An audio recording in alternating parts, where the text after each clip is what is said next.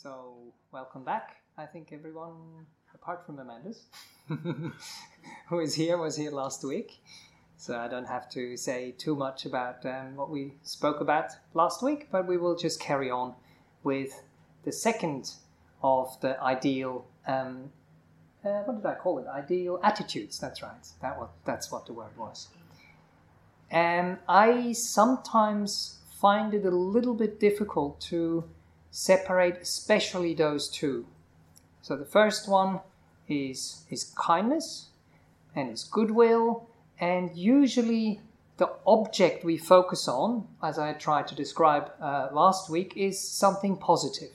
So we make sure that we disregard or just put aside for a while the things which are not useful to evoke those feelings, and we focus on the other part.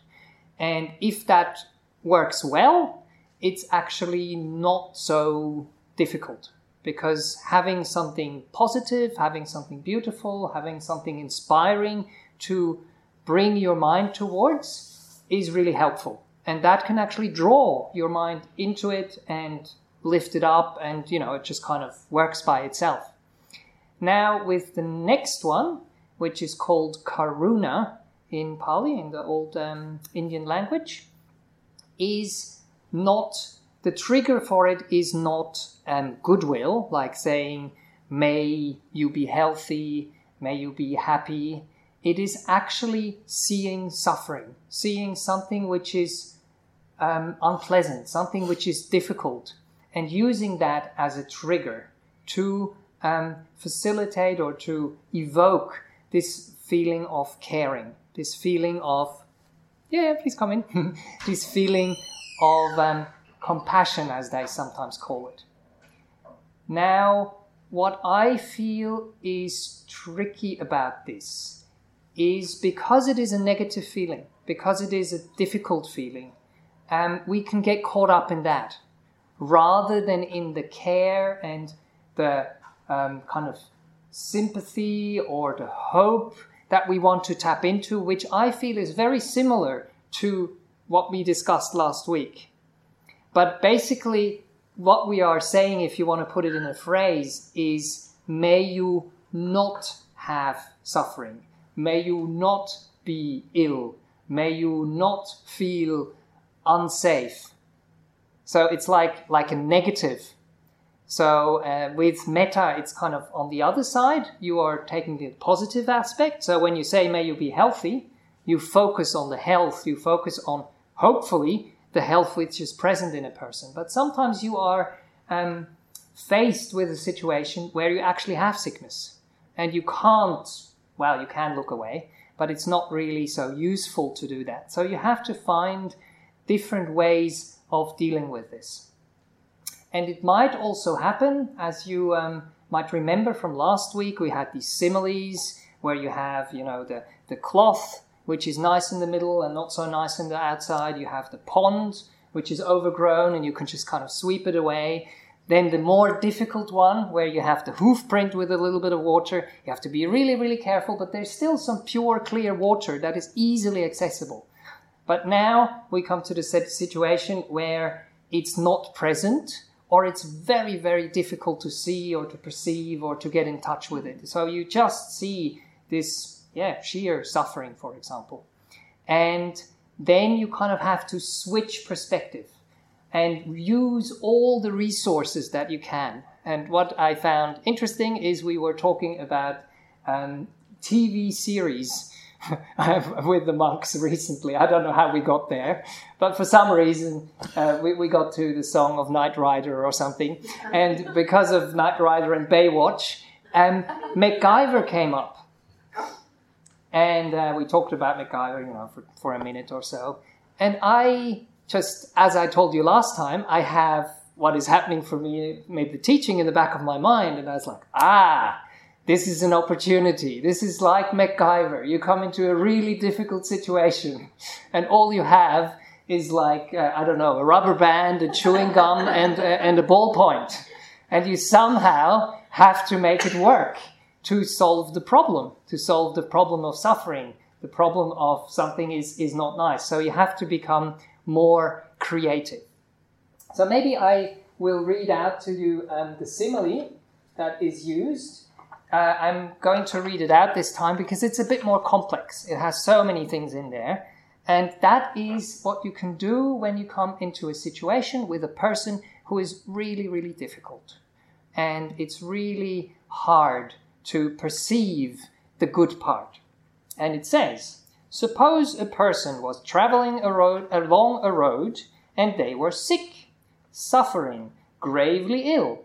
And it was a long way to a village, whether ahead or behind. And they didn't have any suitable food or any suitable medicine or a competent carer or someone to bring them within a village.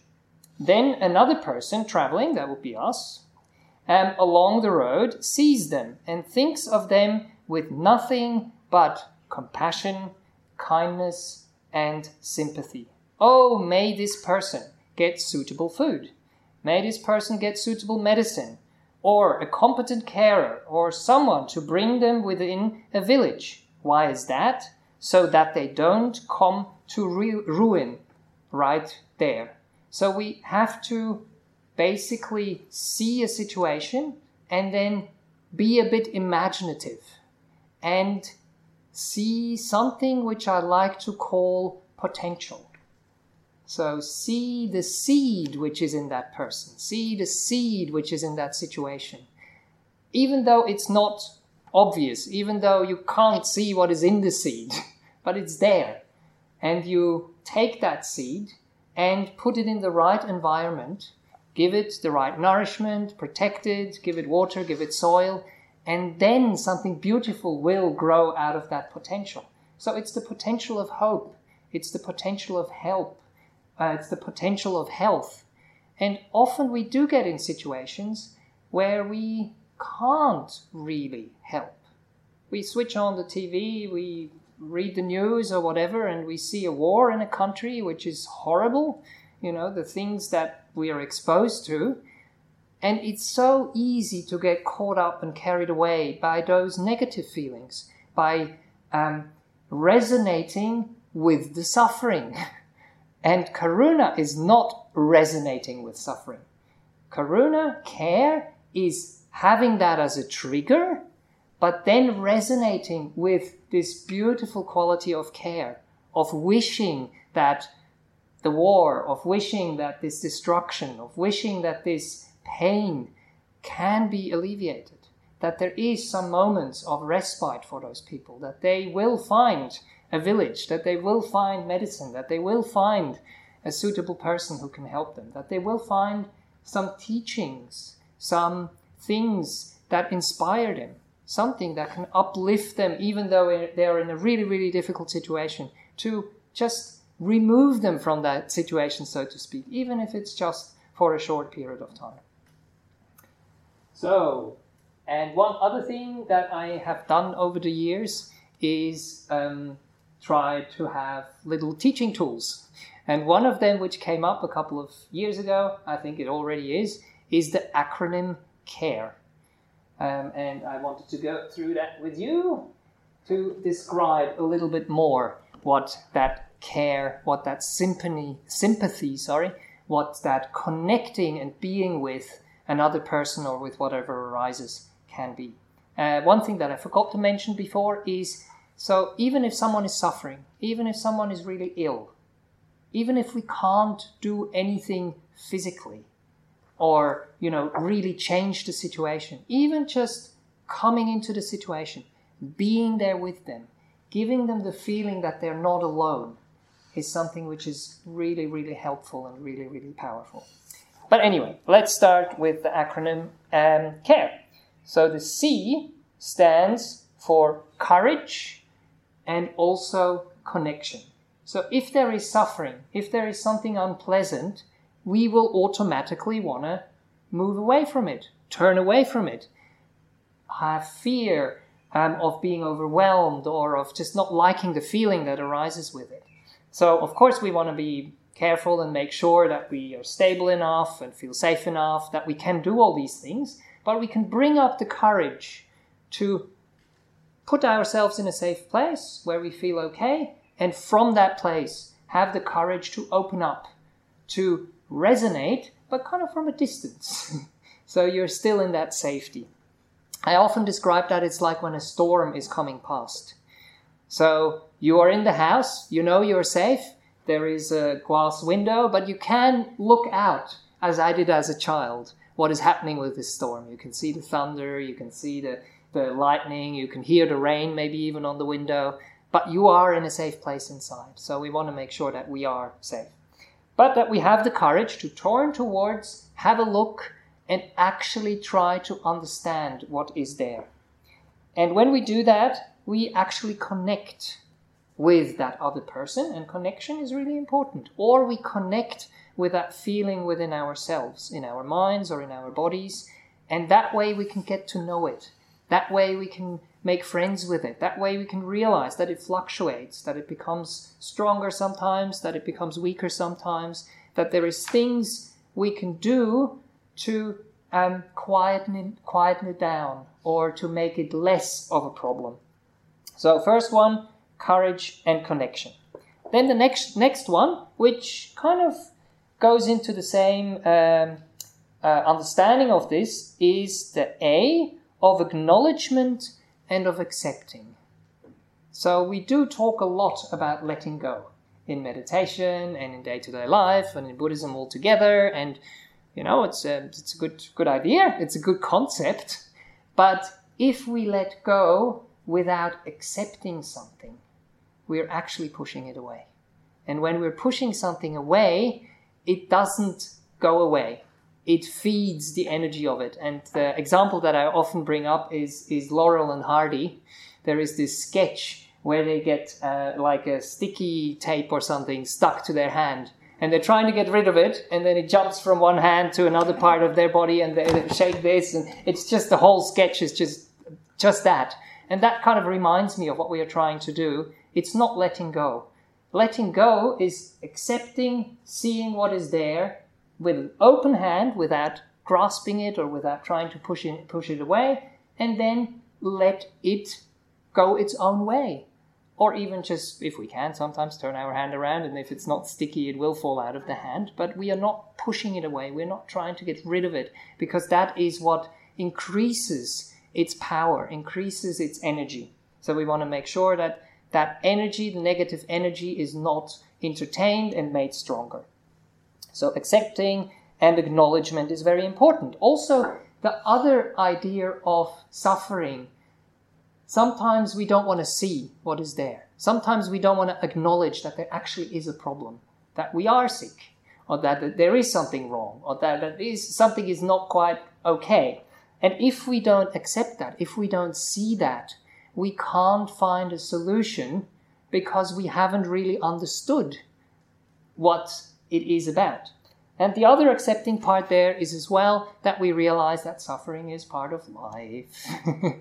That the Buddha has taught this as his first noble truth, and that it is normal when we suffer at times. It's normal when we are happy at times, it's normal when everything is going well, great, but it's also normal if it doesn't. There's nothing wrong with us. It's nothing wrong with the world. It is just like that. Then the R stands for resources and for reassurance. So we get into a difficult situation, and often we feel hopeless, or we feel overwhelmed, or we feel like we don't know what we can do with this. So we have to find resources. We have to find resources within ourselves. We have to find resources outside of ourselves, people, things, habits that we can develop. And that will give us some reassurance. And that reassurance is what I spoke about before. So even if someone just comes and visits someone in hospital and acknowledges this is a difficult situation, without being scared, without running away, just wanting to be a friend and letting them know, it's okay. I'm here for you. You're not alone. I'm happy to help out. But I might not have the solutions. I might not know how to help you. But I'm here. And we are together, and we can, solve this together, or we can walk through this together, and it will change. So that's the reassurance and the resources part. And then we get to the E of energy and of empowerment. So before, what disempowers us is the negative energy of all this that we are often feeding. Now we want to make sure that we don't feed that negative energy and that we feed the positive energy, that we feed the potential that I was talking about before, that we empower a person in that situation. Because very often karuna is used as like trying to help someone as well. You get in a situation and you're on the other end where you have some resources and you're fine, but you want to make sure that you don't fall into controlling the other person or telling them what to do or trying to micromanage the situation or whatever. You just want to be there and care. You don't want to control. You don't want to push them around. So you want to make sure that they can find their own energy again, that they can find their own empowerment to get out of that situation. Because otherwise you might end up in a difficult, It's not a relationship, but it's a difficult kind of reinforcing mechanism where you are the fixer, where you are, say, in a role as the parent, for example. Of course, as a parent, you have a certain responsibility towards your kids because they can't take that responsibility when they're small. But then they become older and make their own experiences, and you want to trust them and you want to give them, empower them to solve their own problems on some stage. That you don't have to run in there as a parent all the time and watch what they're doing and try to control them, even though it's like a kind controlling and you really want to help them. But if you really, really want to help them, the best thing you can do is trust them, that they have heard enough. Have a relationship that is so good that they know if they are in trouble, if they need help, they can come and get the help. But you don't have to kind of force feed it to them, if I might be using that word. So that's the kind of acronym that I came up for this care principle. I hope that makes sense. And I hope that is more or less what I was trying to say. Let's see if there is anything else that comes up. No. Is there any questions right at this point that anyone might have about anything I've said? No? It's all good? Yes, please. I think a few months ago we went through all that, what you had just mentioned. Okay. When Kim's mother was dying. Yes. And then the Buddhist Society, Ajahn Brahm and the monks came to visit my mother-in-law. Yes. It was very powerful. It was exactly that. Yes. Yeah. Yes. Presence is very, very powerful. We often think we have to do, we have to manage, we have to solve. And there is a place for that. But if we are in a frenzy, if we are not stable, if we are not wise, if we are not grounded, we don't make good decisions. Even though we make a lot of decisions and we think, oh yeah, I'm doing a lot. But we might sometimes realize that we are doing this because we're afraid. And we're trying to cover up that fear that might be there. But if we have the trust, or if we have someone who can come in and hold the situation for us, where we can just kind of step back and just be there with that person. And I had all these things happen for me with my mom as well, you know. I mean, you have situations where something happens and you're not prepared for it. And you think like, oh, what's going to happen? Is she going to die now? Is it going to be on my shift, or is it my responsibility? Is it, you know, that of course comes up. But it's so important to realize that we don't have that much control as we think we do.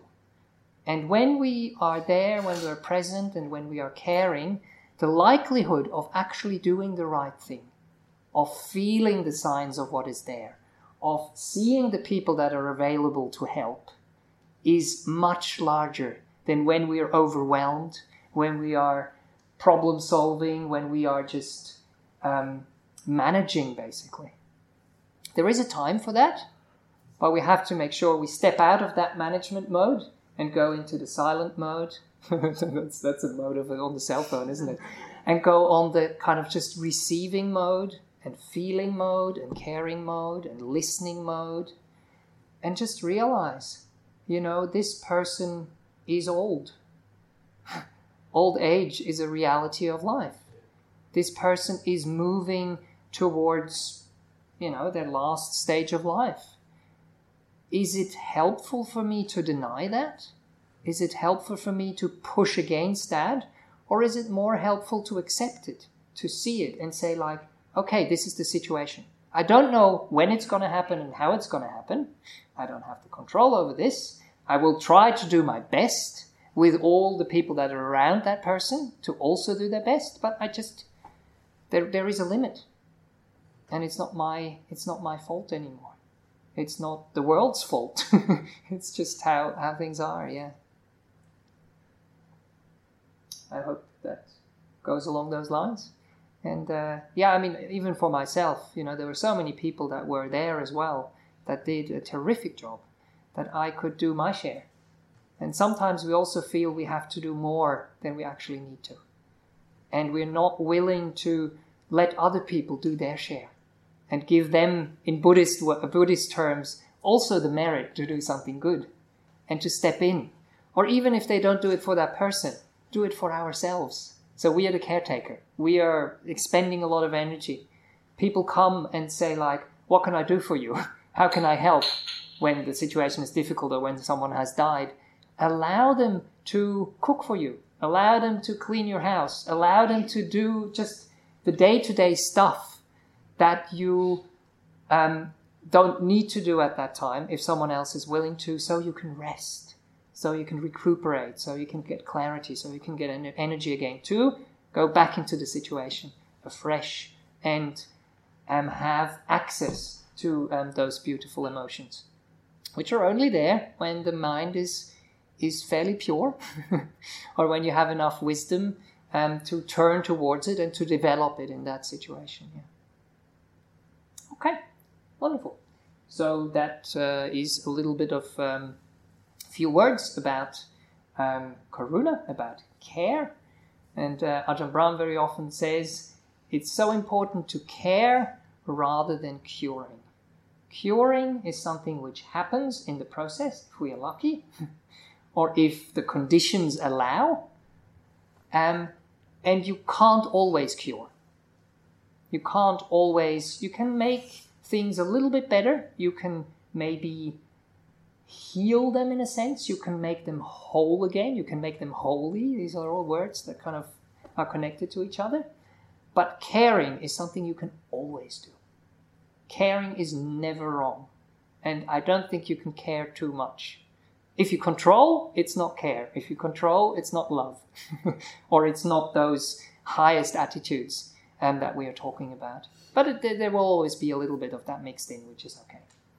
Right, so maybe also from last time that I like to use what I've spoken about for the meditation.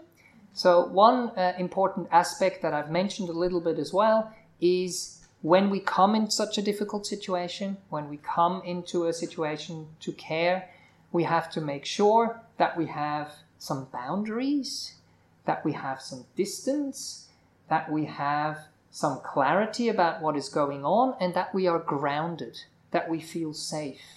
As I was saying with the storm before, that we are not out in the storm unless we have the right equipment and we have the right clothing and we go out there and do our job and then come back again and go back and forth. And that's actually one of those things as well with like first responders. You will probably know when you go to those first aid courses that they tell you first thing is safety. Make sure you're safe, make sure the other person is safe, make sure the people around in the environment are safe, so you want to make everything safe. So that's why I wanted, as safe as possible. So that's why I wanted to focus a little bit in the meditation on that part, on grounding on ourselves, on getting a feeling of safety, of feeling at home, of feeling protected. And if we have that, then we can go into a situation and we can actually invite the other party into that energy that we have created ourselves. rather than telling them, oh, you do this and then you will feel safe. Do that and then you won't be afraid. So if we can be the role model for it, then they will feel it. Then they will pick it up. Then we can invite them into the room, and then we are actually useful. Sorry, I'm just getting going now because I have this idea. It's like with saving someone who is drowning. You don't want to go down with the person who is drowning. And that's what we don't want when someone is suffering. We want to make sure there is one person suffering, there is enough empathy and resonating to get an understanding of what's going on, but realizing always what I am feeling is not this person's feeling. Never. It is what I'm creating within myself. What I'm creating from my own experience, from the signals that I'm getting from the outside, but it's not what the other person is experiencing. I will never be able to experience exactly, unless I can read minds, and I'm psychic and have those kind of feelings. Because why would we be able to watch something on TV and really get worked up about it, even though we know it's just an actor? It's not real. I mean, some of the stuff we see on the news is real, so I mean, you got me wrong there, but with stuff on TV, they have managed to create something which triggers things in us and makes us resonate with it, but it actually comes from within us. And when we realize that, then we can work with what is happening within us. And through that, we can work how we perceive the situation, how we act in the situation, how we respond to the situation. So that safety and that groundedness, I think, is a very important thing. And then we can share it. But the sharing part comes ideally when we are more or less stable. When we get into a situation we have to act quickly, please just take a little bit of time to ground yourself, to take a few deep breaths. It is so crucial, and I'm sure it will actually be beneficial for that situation. It will have a better outcome than when you rush in and start to make mistakes or make decisions that are not really sound and not grounded in what we've been talking about tonight. Okay, anyway, there we go. I managed to talk a half an hour again, so we have half an hour meditation now. If I manage to, this time, not go over time.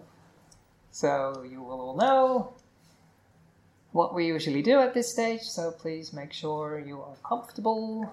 I hope it's not too cold. Is it okay? We have the aircon on a little bit. Is it okay? Okay, good. Is it? So I might go to switch it off. Yeah, no worries. It's good to feel comfortable, that's important.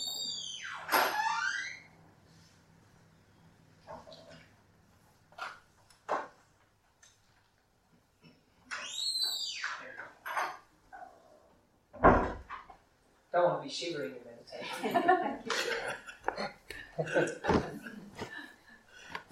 We cool everything down, but yeah, in a different sense. All right, very good. So find a comfortable position and close your eyes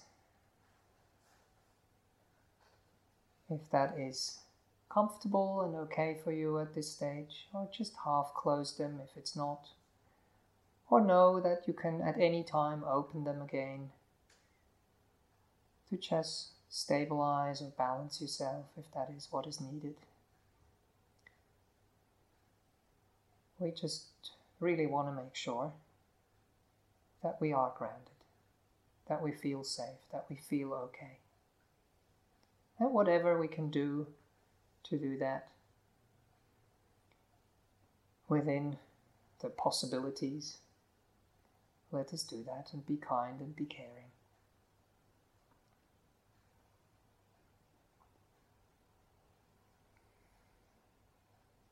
Maybe also allow yourself to take a few deep breaths in the beginning.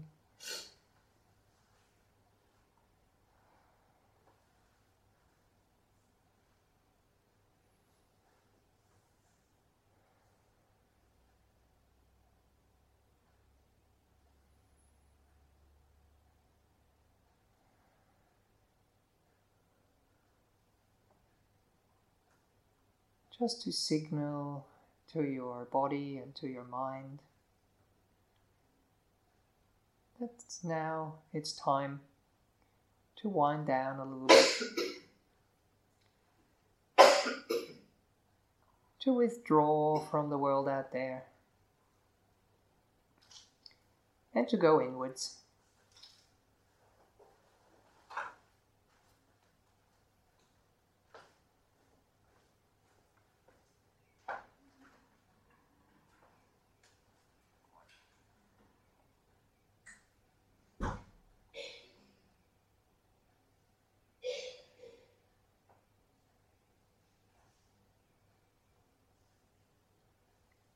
If you just wish to meditate quietly, please feel free to do that, and you can just kind of ignore my guidance, my words. I hope they are soft and gentle enough in the background that you can just perceive them like you perceive the rain when you're lying in your bed and trying to go asleep. So it doesn't disturb you, so it's just like a background noise. But if you wish to come along, I invite you to imagine that you're like a tree.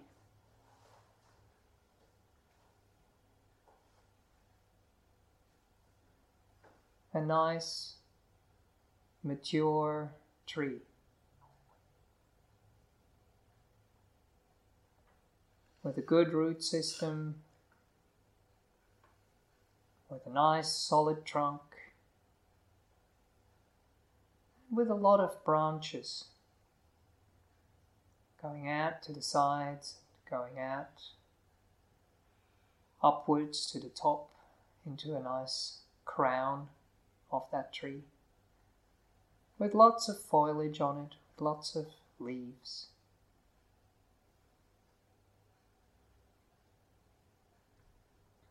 And then see if you can connect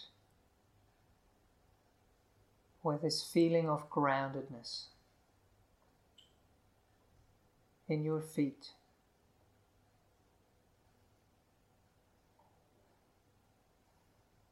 This feeling of being rooted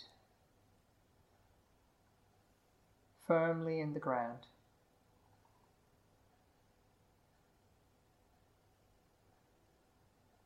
Being supported, being carried by the ground.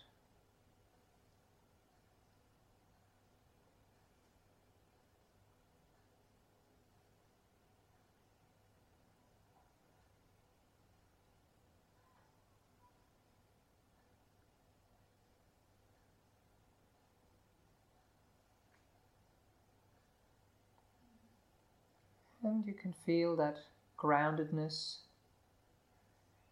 that rootedness, maybe not just in your feet that are touching the floor, but also in your buttocks, in your thighs, sitting on the chair,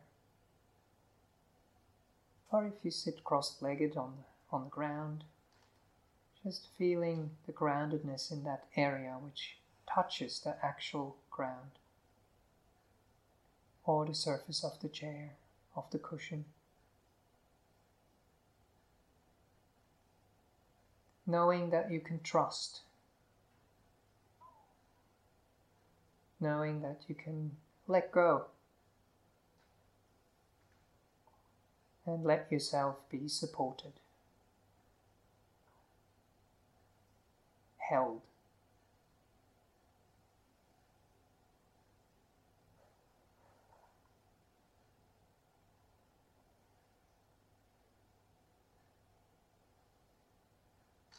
Hopefully you can feel the relaxation and the ease which sets in if you can connect to that feeling of groundedness, being reassured, being carried, being held.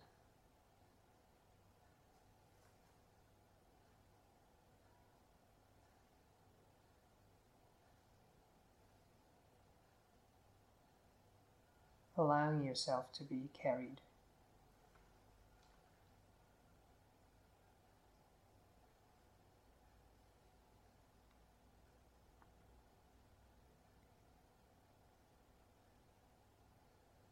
And then you can move upwards into your hips and into your belly,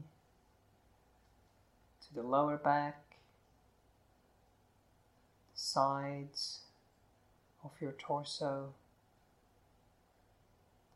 upper part, the rib cage, in front and on the back, all the way to your shoulders,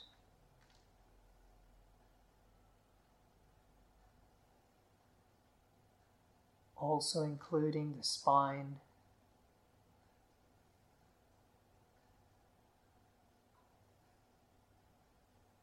which naturally grows upwards like the tree does.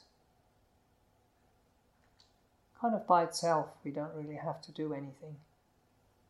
As long as it's fed, nourished, has enough sunlight, it will just grow by itself towards the sun, towards the sky.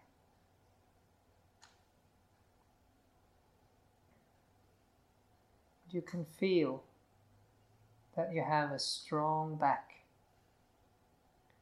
just like that tree which has been around for a long, long time, has a strong trunk.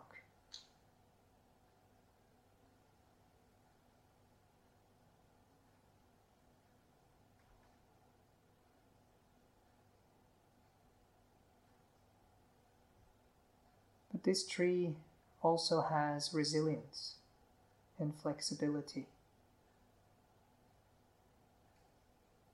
So see if you can connect with both of those qualities, with having a strong back, but with also having a soft front.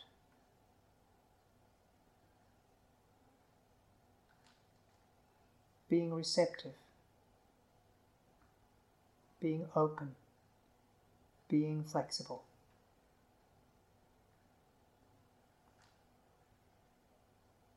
See if you can let yourself fall into these feelings.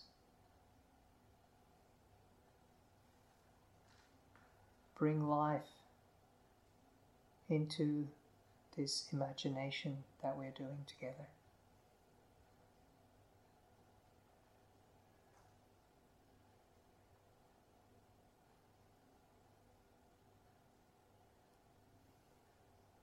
And then let us move from our shoulders into our arms on the right and on the left, into our elbows,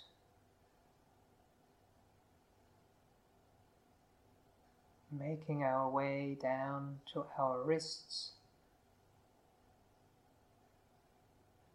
and into our hands, all the way into the fingertips.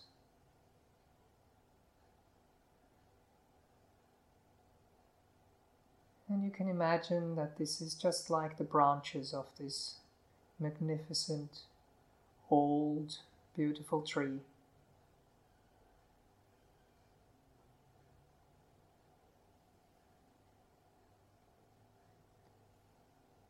With strong branches which are connected to the trunk.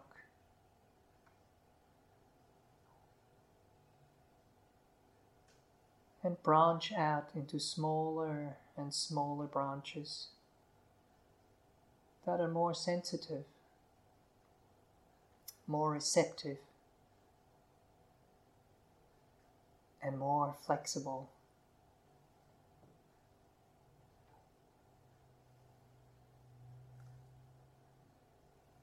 They're strong as well,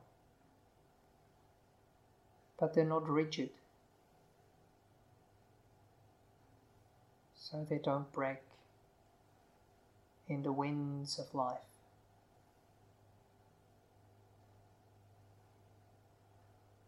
So the wind can just sway this tree a little bit, And it can just move through the branches freely, touching them, moving them a little bit, but not taking away the groundedness, the connection to the tree, the inherent stillness of them when the wind subsides.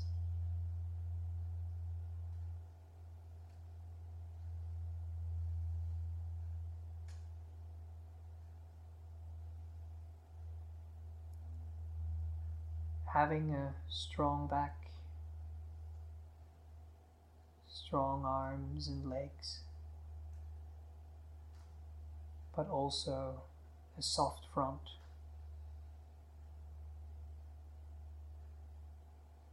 Flexibility, resilience.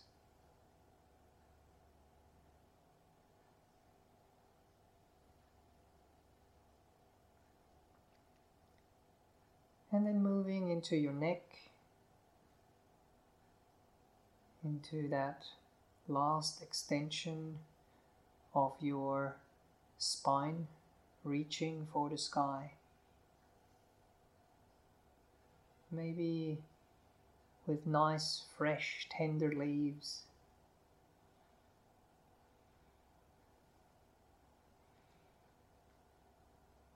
Like your head, the crown of your head, the crown of the tree.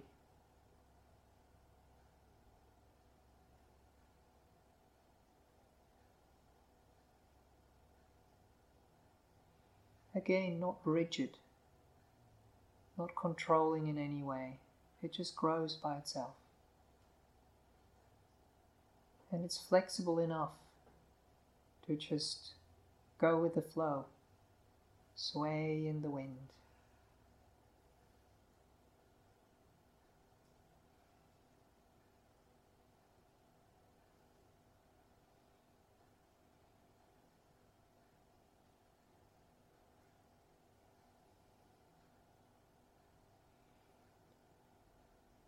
Checking in with the relaxation and the ease that this imagery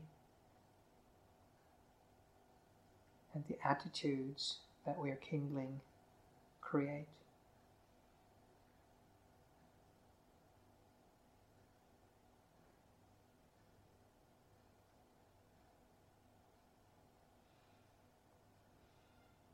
And maybe just putting your attention, your kind and care attention onto your face for a little while.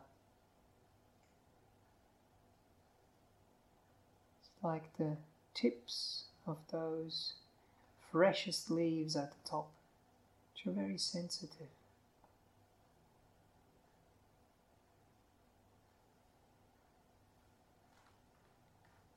And allowing them to be at rest. Allowing them to be at ease.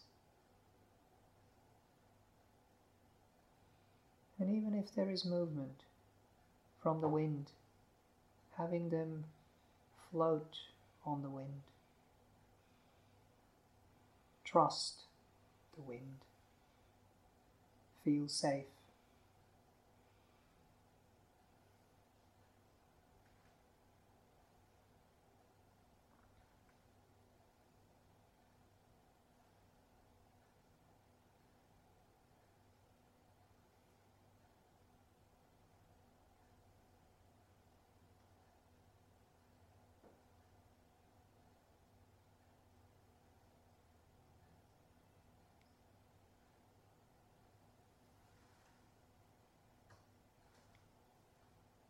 And then maybe turn to your whole body,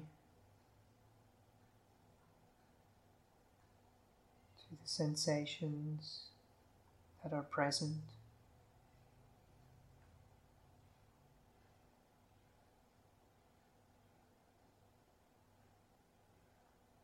To hopefully a feeling of ease and relaxation.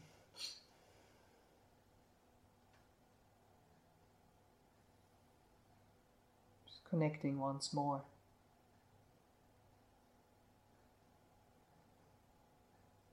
to this imagery of the tree, which is grounded, which is stable, which is strong, but which is also soft, which is also gentle, which is also receptive.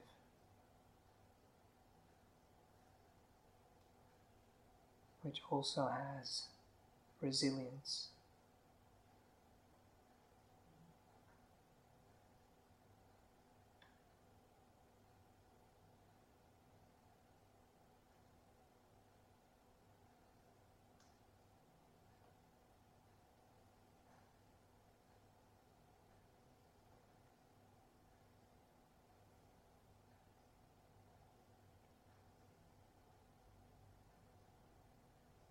And see if you can just allow your body to fade into the background.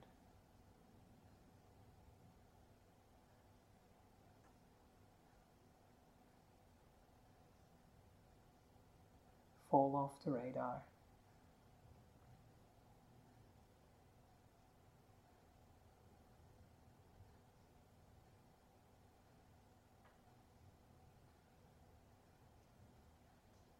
Just let it be.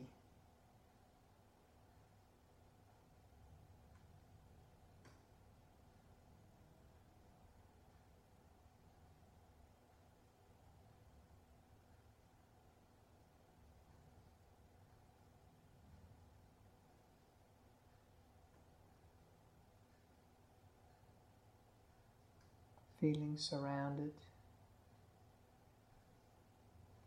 feeling held,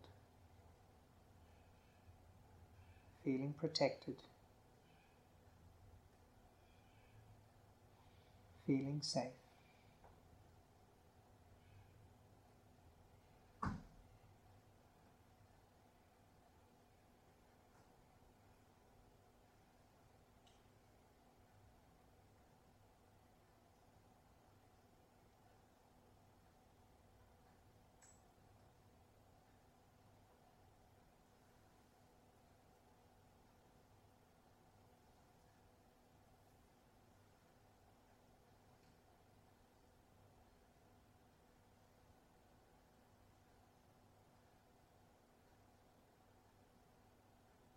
Seeing if you can just hang out here.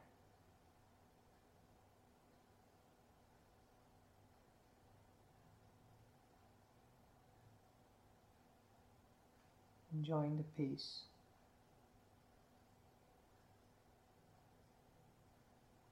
Enjoying the silence.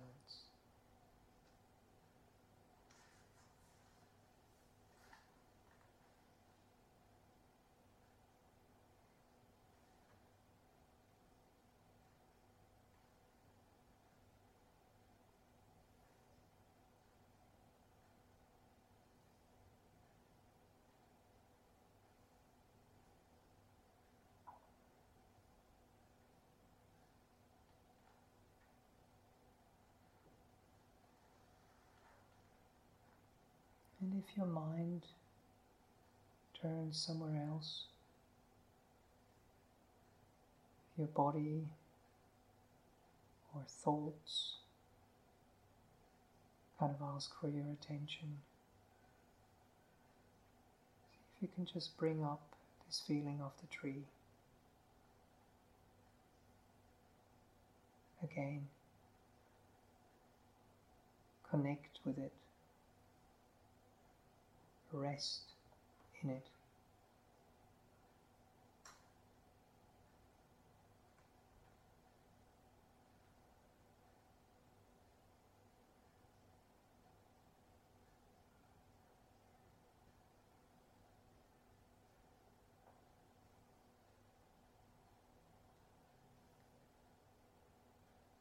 And as you wish, you can now stay with that feeling. Keep coming back to that feeling. Or you can invite the breath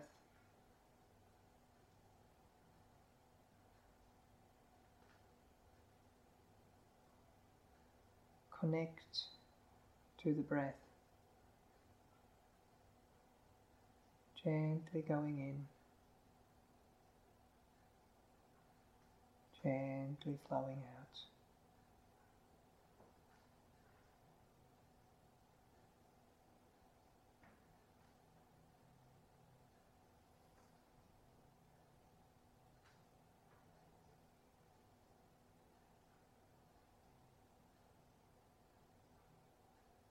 Filling you with a feeling of safety and ease.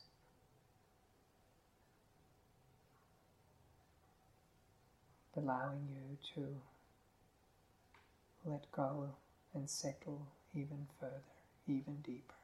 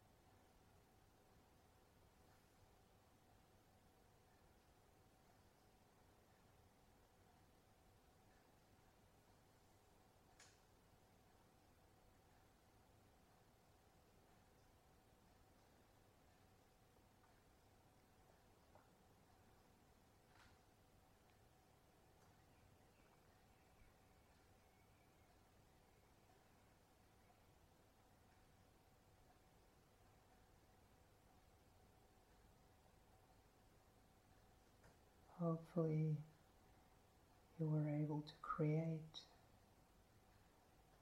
a bit of stability and ease and groundedness by now.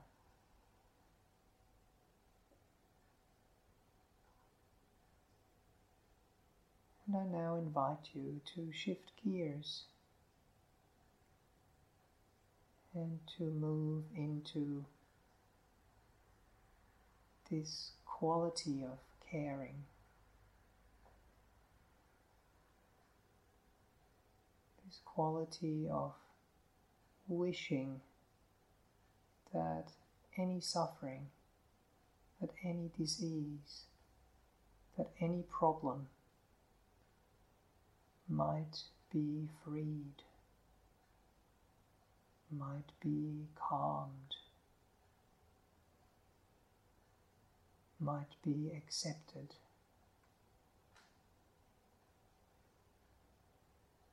And who knows, might even be healed.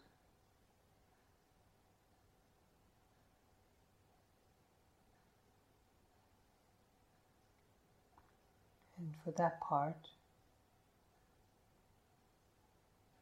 you can imagine that you have this most beautiful, fluffy, cozy, white blanket,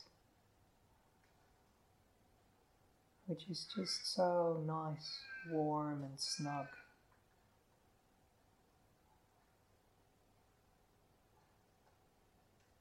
And now you can choose something within your body which might cause you some suffering, which might be problematic, or something in your mind, some thought, some concept something that bothers you, that is difficult to let go, that's difficult to accept, that's difficult to be with.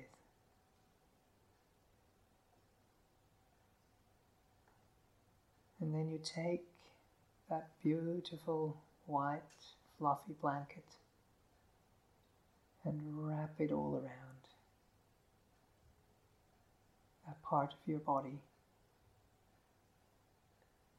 or that part of your mind.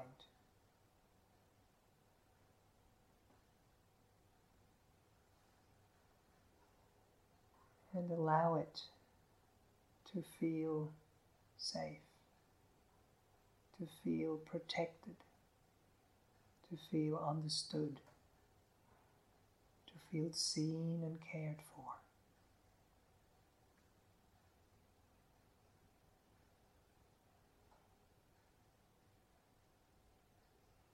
So that it can soothe it.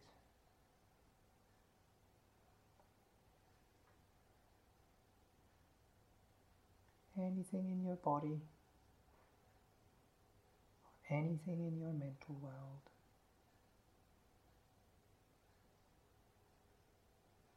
that has been troubling you or is troubling you right now. Envelop it with care, with warmth.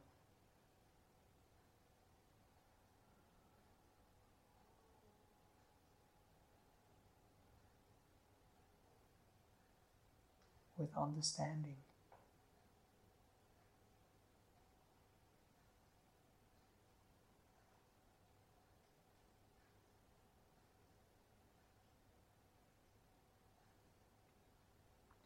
And thereby kindling the potential for healing, for change, for empowerment, for release,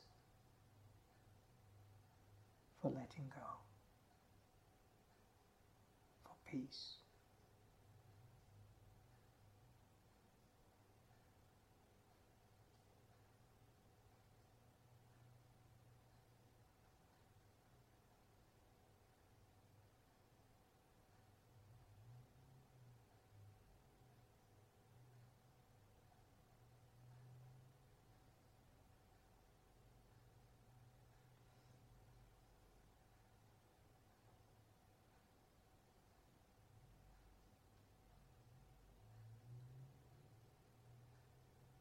Feeling really snug.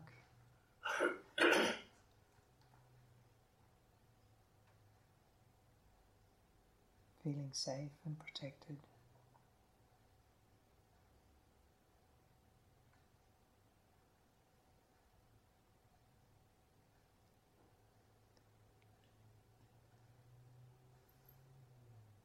And then I invite you to choose someone outside, a person who might have died, a person who is still around, a person who might be in trouble at this time, in hospital, in pain, with mental anguish.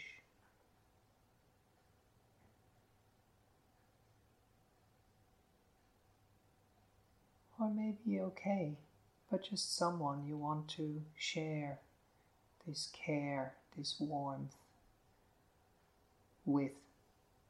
Taking this beautiful blanket and wrapping them into it, embracing them with it.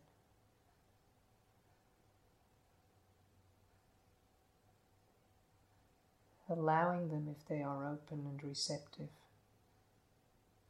to feel safe, to feel protected, to feel understood, to not feel alone.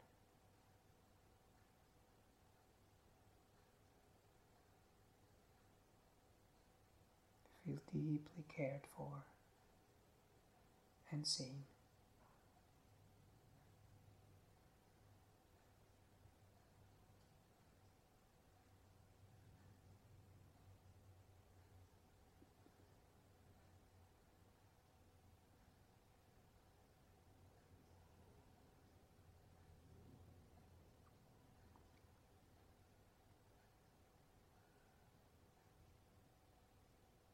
And imagine that person receiving it. Maybe see their relief, see their happiness, see a smile on their face, see their shoulders drop, see their tension or sickness seep out of their body, seep out of their mind.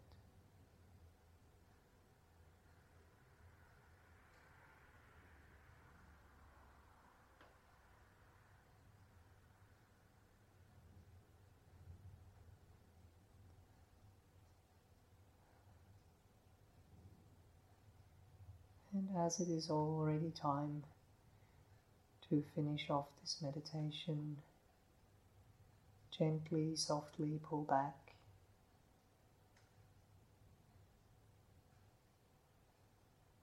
Arrive back in your body, in the sensations and feelings in your body.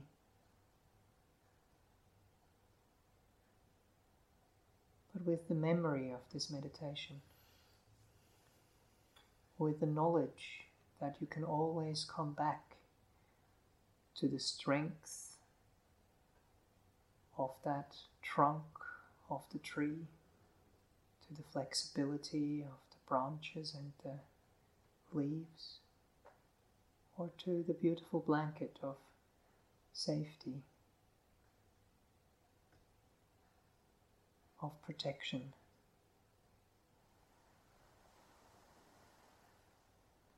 As the bell, the singing bowl will slowly take you out of meditation.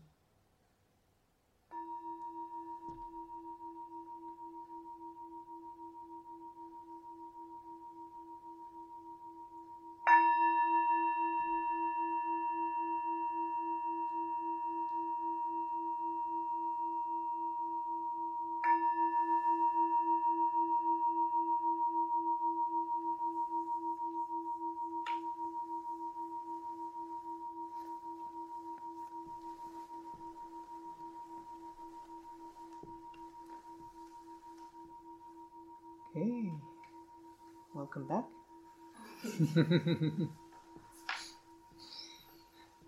I just have too many things to talk about. We are already at the top of the hour we have together here.